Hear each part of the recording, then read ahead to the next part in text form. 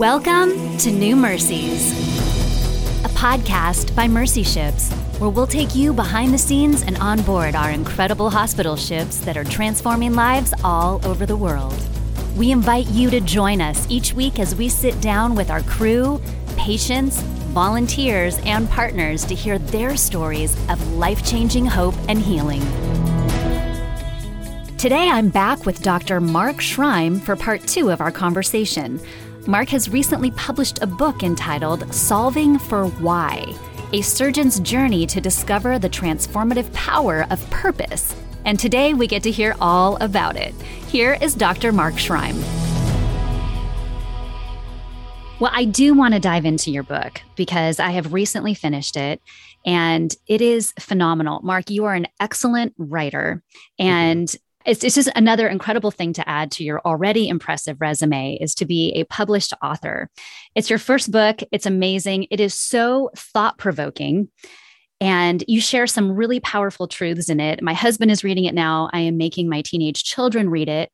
I think it is a book you need to buy for high school graduates, for college graduates, for your friends having midlife crisis and wondering what to do next. This book is excellent.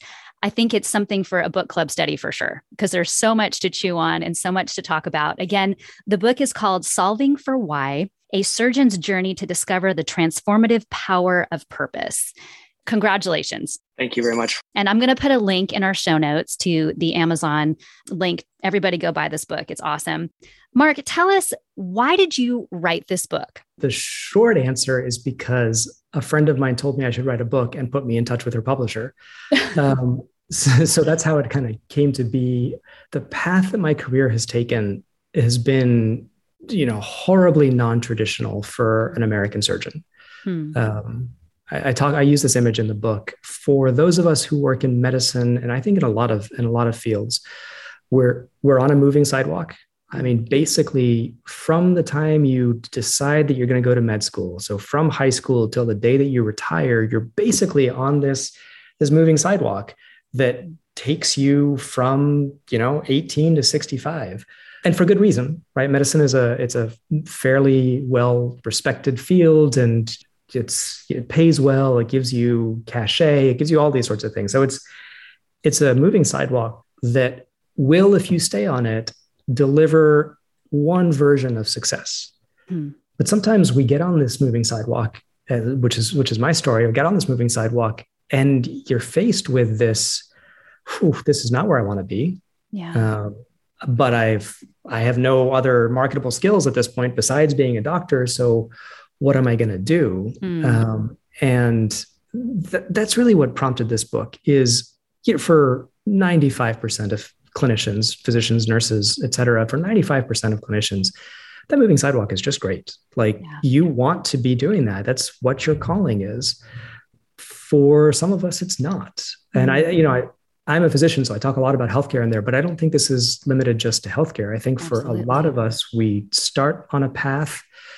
We then get into whatever it is, the debt, the mortgages, the children, the things, and we wake up on the other side of it. Yeah. And think, wow, where did those 30, 40 years go?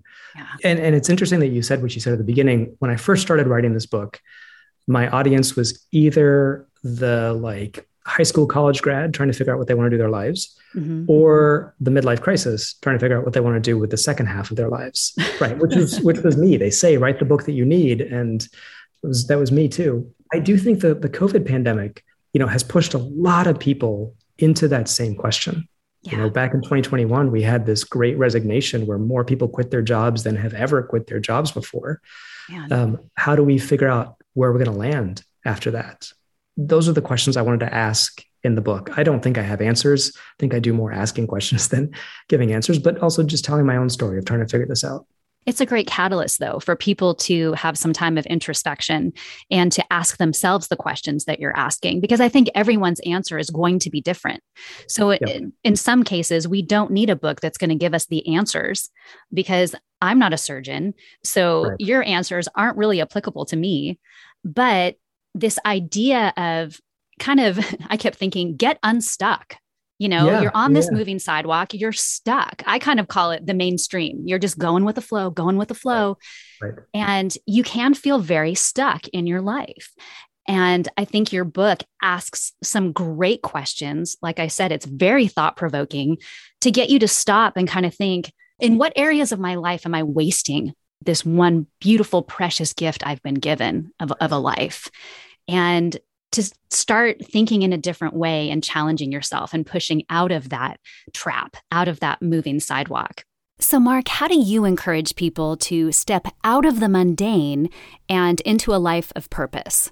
Even in the middle of a life of purpose, there is mundane. Sometimes I think we look at the mundane parts of our lives and we think, well, if there's a lot of mundanity in my life, then clearly we aren't living a life of purpose. And I think that actually turns the question on its head the wrong way. More the question is not waiting till the end of your life to sort of meet the person that you wanted to be, but to turn into that person now. I mentioned him in the book as well. A friend of mine is a firefighter and, an EMT. To me, his life is tremendously exciting. Like he is right at the coalface, saving lives and, putting out fires. And I asked him kind of about his day and all the stuff that he talked about. It's like, he literally said, I busted my butt to get this job. And I spend most of my time doing the maintenance stuff at the firehouse. So yeah, there is mundanity, just sort of a part of life. Is that mundanity the mundane things that you are embroiled in, are they in the service of the person that you want to be, when you meet him or her at the end of your life, and in the service of the life you want to have lived? Or are they in the service of this moving sidewalk that's just kind of taking you towards retirement? I don't know why it's so difficult for us as humans to find our purpose. It seems like we're always pushing for something bigger and greater than really the majesty and the wonder that we have right where we're at right now. That's such a good point. I think that's really true. Finding your purpose doesn't necessarily mean blowing everything up and starting all over with some new thing. You may very well be right in the middle of your purpose. I will push back on you just a little bit, though, and say that I think sometimes for a lot of us, we're scared of what the answer will be when we ask it, because we're scared that we might look back and be like, ooh, well, I've just spent the last 15 years doing something that I kind of knew I didn't want to do, but I did it anyway. So we don't go looking for that purpose. I suspect that this is a completely unscientific number, but I suspect for 85% of us, if we go looking for that purpose, we'll find it pretty close to what we've been doing. And then for some of us, we won't. But I still think looking for it, going on that search is really important. Well, the cover art of your book has a ship on it, so it kind of insinuates that Mercy Ships had something to do with your solving for your why. So tell us about that. Yeah, so Mercy Ships did play a role for me in finding my why. As we talked about last time, I came onto the ship right at the end of my training. I did 2 fellowships. Between my first and second fellowship, I took some time off and came onto the ship. And for me, it really was this, as I mentioned last time, this recognition that, wow, all these skills that I've been gaining in service of what I thought was going to be a life that I wasn't all that excited about, I could all of a sudden use those skills for a life that I actually genuinely was excited about.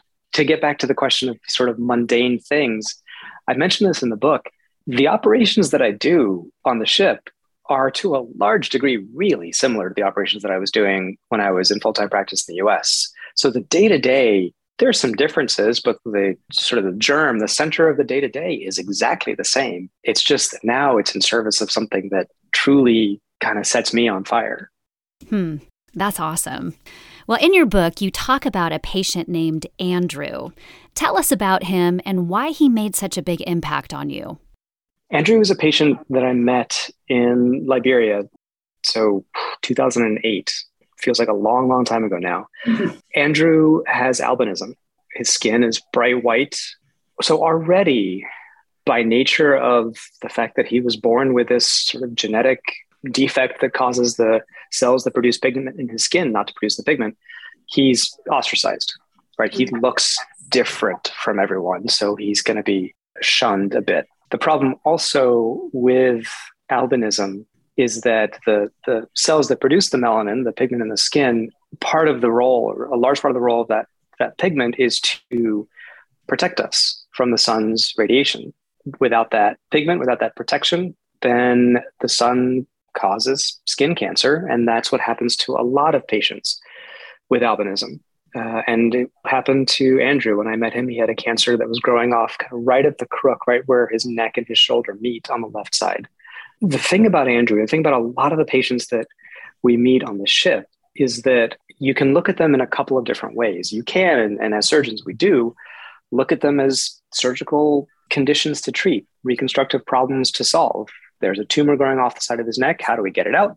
How do we reconstruct the defect? And we can stop there.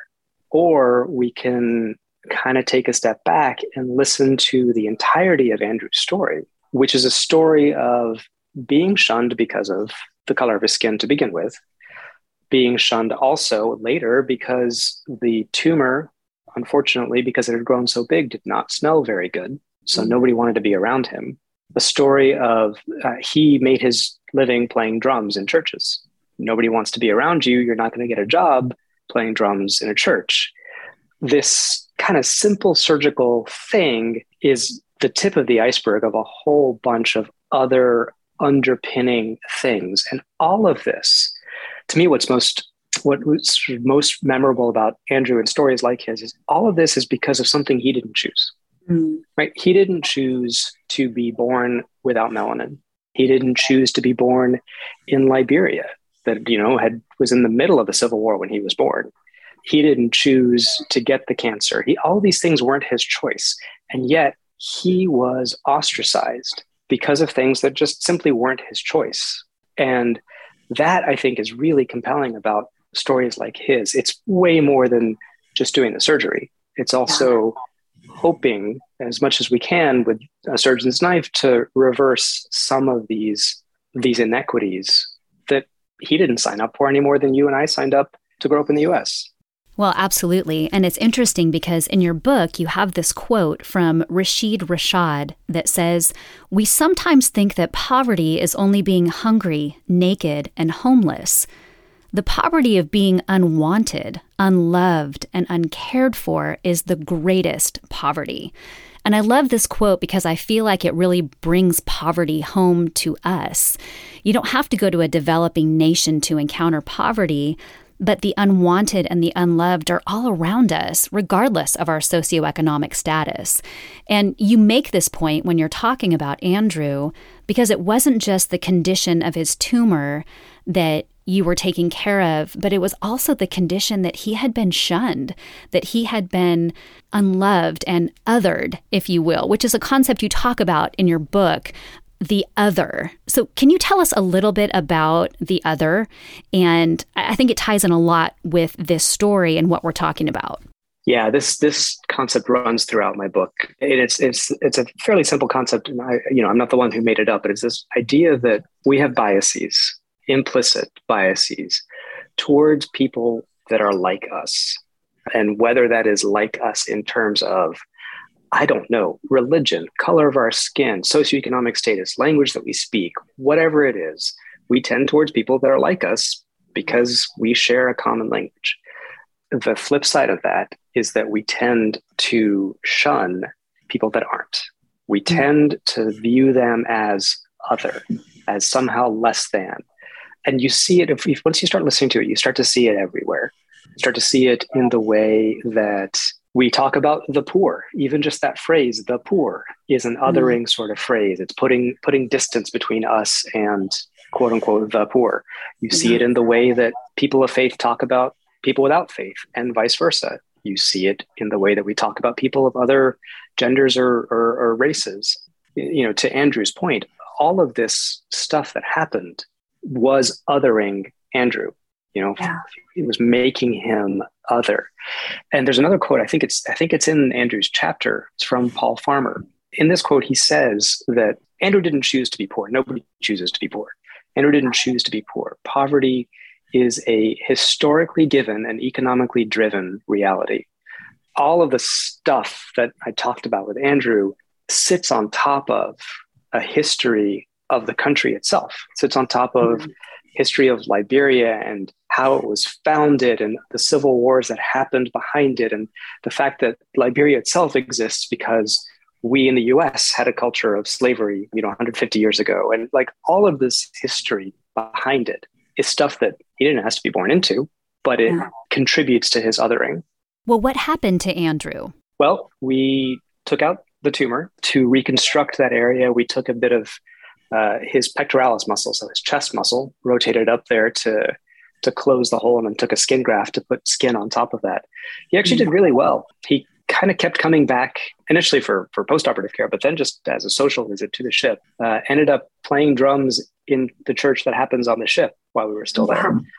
Yeah, so it was really cool. It was really cool to see that transformation. Wow, that's really cool. Well, what is one thing you think we can do as humans to kind of get rid of this idea of the other?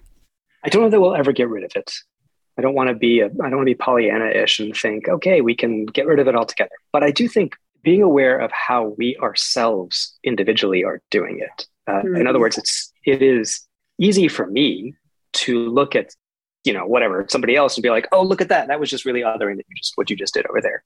It's a lot harder to watch the words that I use and the concepts that I say and make sure as much as I can that I'm not putting that distance between me and someone else. There always will be. I have a history that I grew up with, as does everybody else. So there always will be that distance. But how can we use our words, our positions to flatten that sort of power differential? Just like Andrew didn't ask to be born with albinism in Liberia, I didn't ask to be born, in Lebanon, which much richer country. I have, on many levels, won the quote unquote birth lottery. I was born to a Christian family as a male in a fairly affluent country. So just because of that accident, my story has power that others don't. And for those of us who have that, who have drawn that lot in the birth lottery, I think it's actually incumbent on us to be even more careful with this othering. One thing I think of too is that we're really quick to focus on our differences, but if we can almost retrain our brain to focus on all that we have in common, I think in some ways that can kind of bond us together as humans. I know when we were on the ship as a family, I got asked the question of what is it like to be around poor people? What is it like to be around poverty? And it was interesting because I thought of the moms down in the hospital that are being caregivers to their children receiving surgery, or the fathers. And I thought, they're not that different than I am, because every mom wants to do all she can to make sure that her child is cared for, or a father would do the same. And sure, we were very different, but there was also a lot that we had in common. Yeah, agreed. Mark, you say that you fought medicine so much and you were always looking for a way out. Yet here you are, an accomplished surgeon, still practicing. So once you solved for your why, or truly discovered your purpose, how has medicine changed for you? And are you content now with being a doctor? I get asked this question sometimes by students who are starting on the medicine path. Would you do it again? If you knew what you knew now, would you do it again? It's a really hard question to answer because, as I say in my book, I hated, 15 years of training, but it also got me to where I can do the things that I do now. And I wouldn't have been able to do it had I not done that. Yes, I love being in the operating room, but this goes back to the question that we opened with. I love being in the operating room because I'm doing this thing that is really cool. Surgery is really cool. It's a little bit weird that we can actually pull off the things that we do and the human body recovers. I love doing that. The future that I was looking at when I was coming out of medical training was a future that just did not capture me. So I didn't like medicine because I didn't like what it was chaining me to. Now that I'm chained, so to speak, to something else that I actually find compelling, the medicine is a tool. It's just a tool to be able to do that. Absolutely. Well, Mark, I want to close with this. You're a very impressive man with the academic accomplishments you have, your titles and degrees. But Mark, with all of that, what are you most proud of in your life? Let me start by saying that, and I talk about this in my book, 100% guilty of doing exactly what I talk about in my book, which is that we as humans we're kind of programmed to focus on the things we do wrong. So we'll ruminate for days on something that we did wrong. And then we have a success and we're like, cool, on to the next thing. And I do that too. So it's really hard to look back and be like, what is the one thing that I am the most proud of? The chance to continue to build a life around this concept of othering, around this concept of inverting injustices. Not a single one of us is immune to having committed ourselves, but doing whatever we can to invert them. The thing that I'm actually really proud of is the global health community started talking about surgery as an important part of universal health coverage. We didn't have a lot of data about the problem. Back in the mid 2000s, thought that surgical disease encompassed 10%, 11% of the world's disease burden. With some colleagues, I published a paper that showed that it's closer to 30%.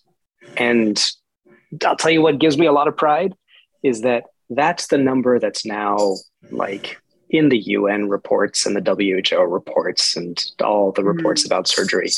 And it's fun to look at that number and be like, I wrote that. That's my research.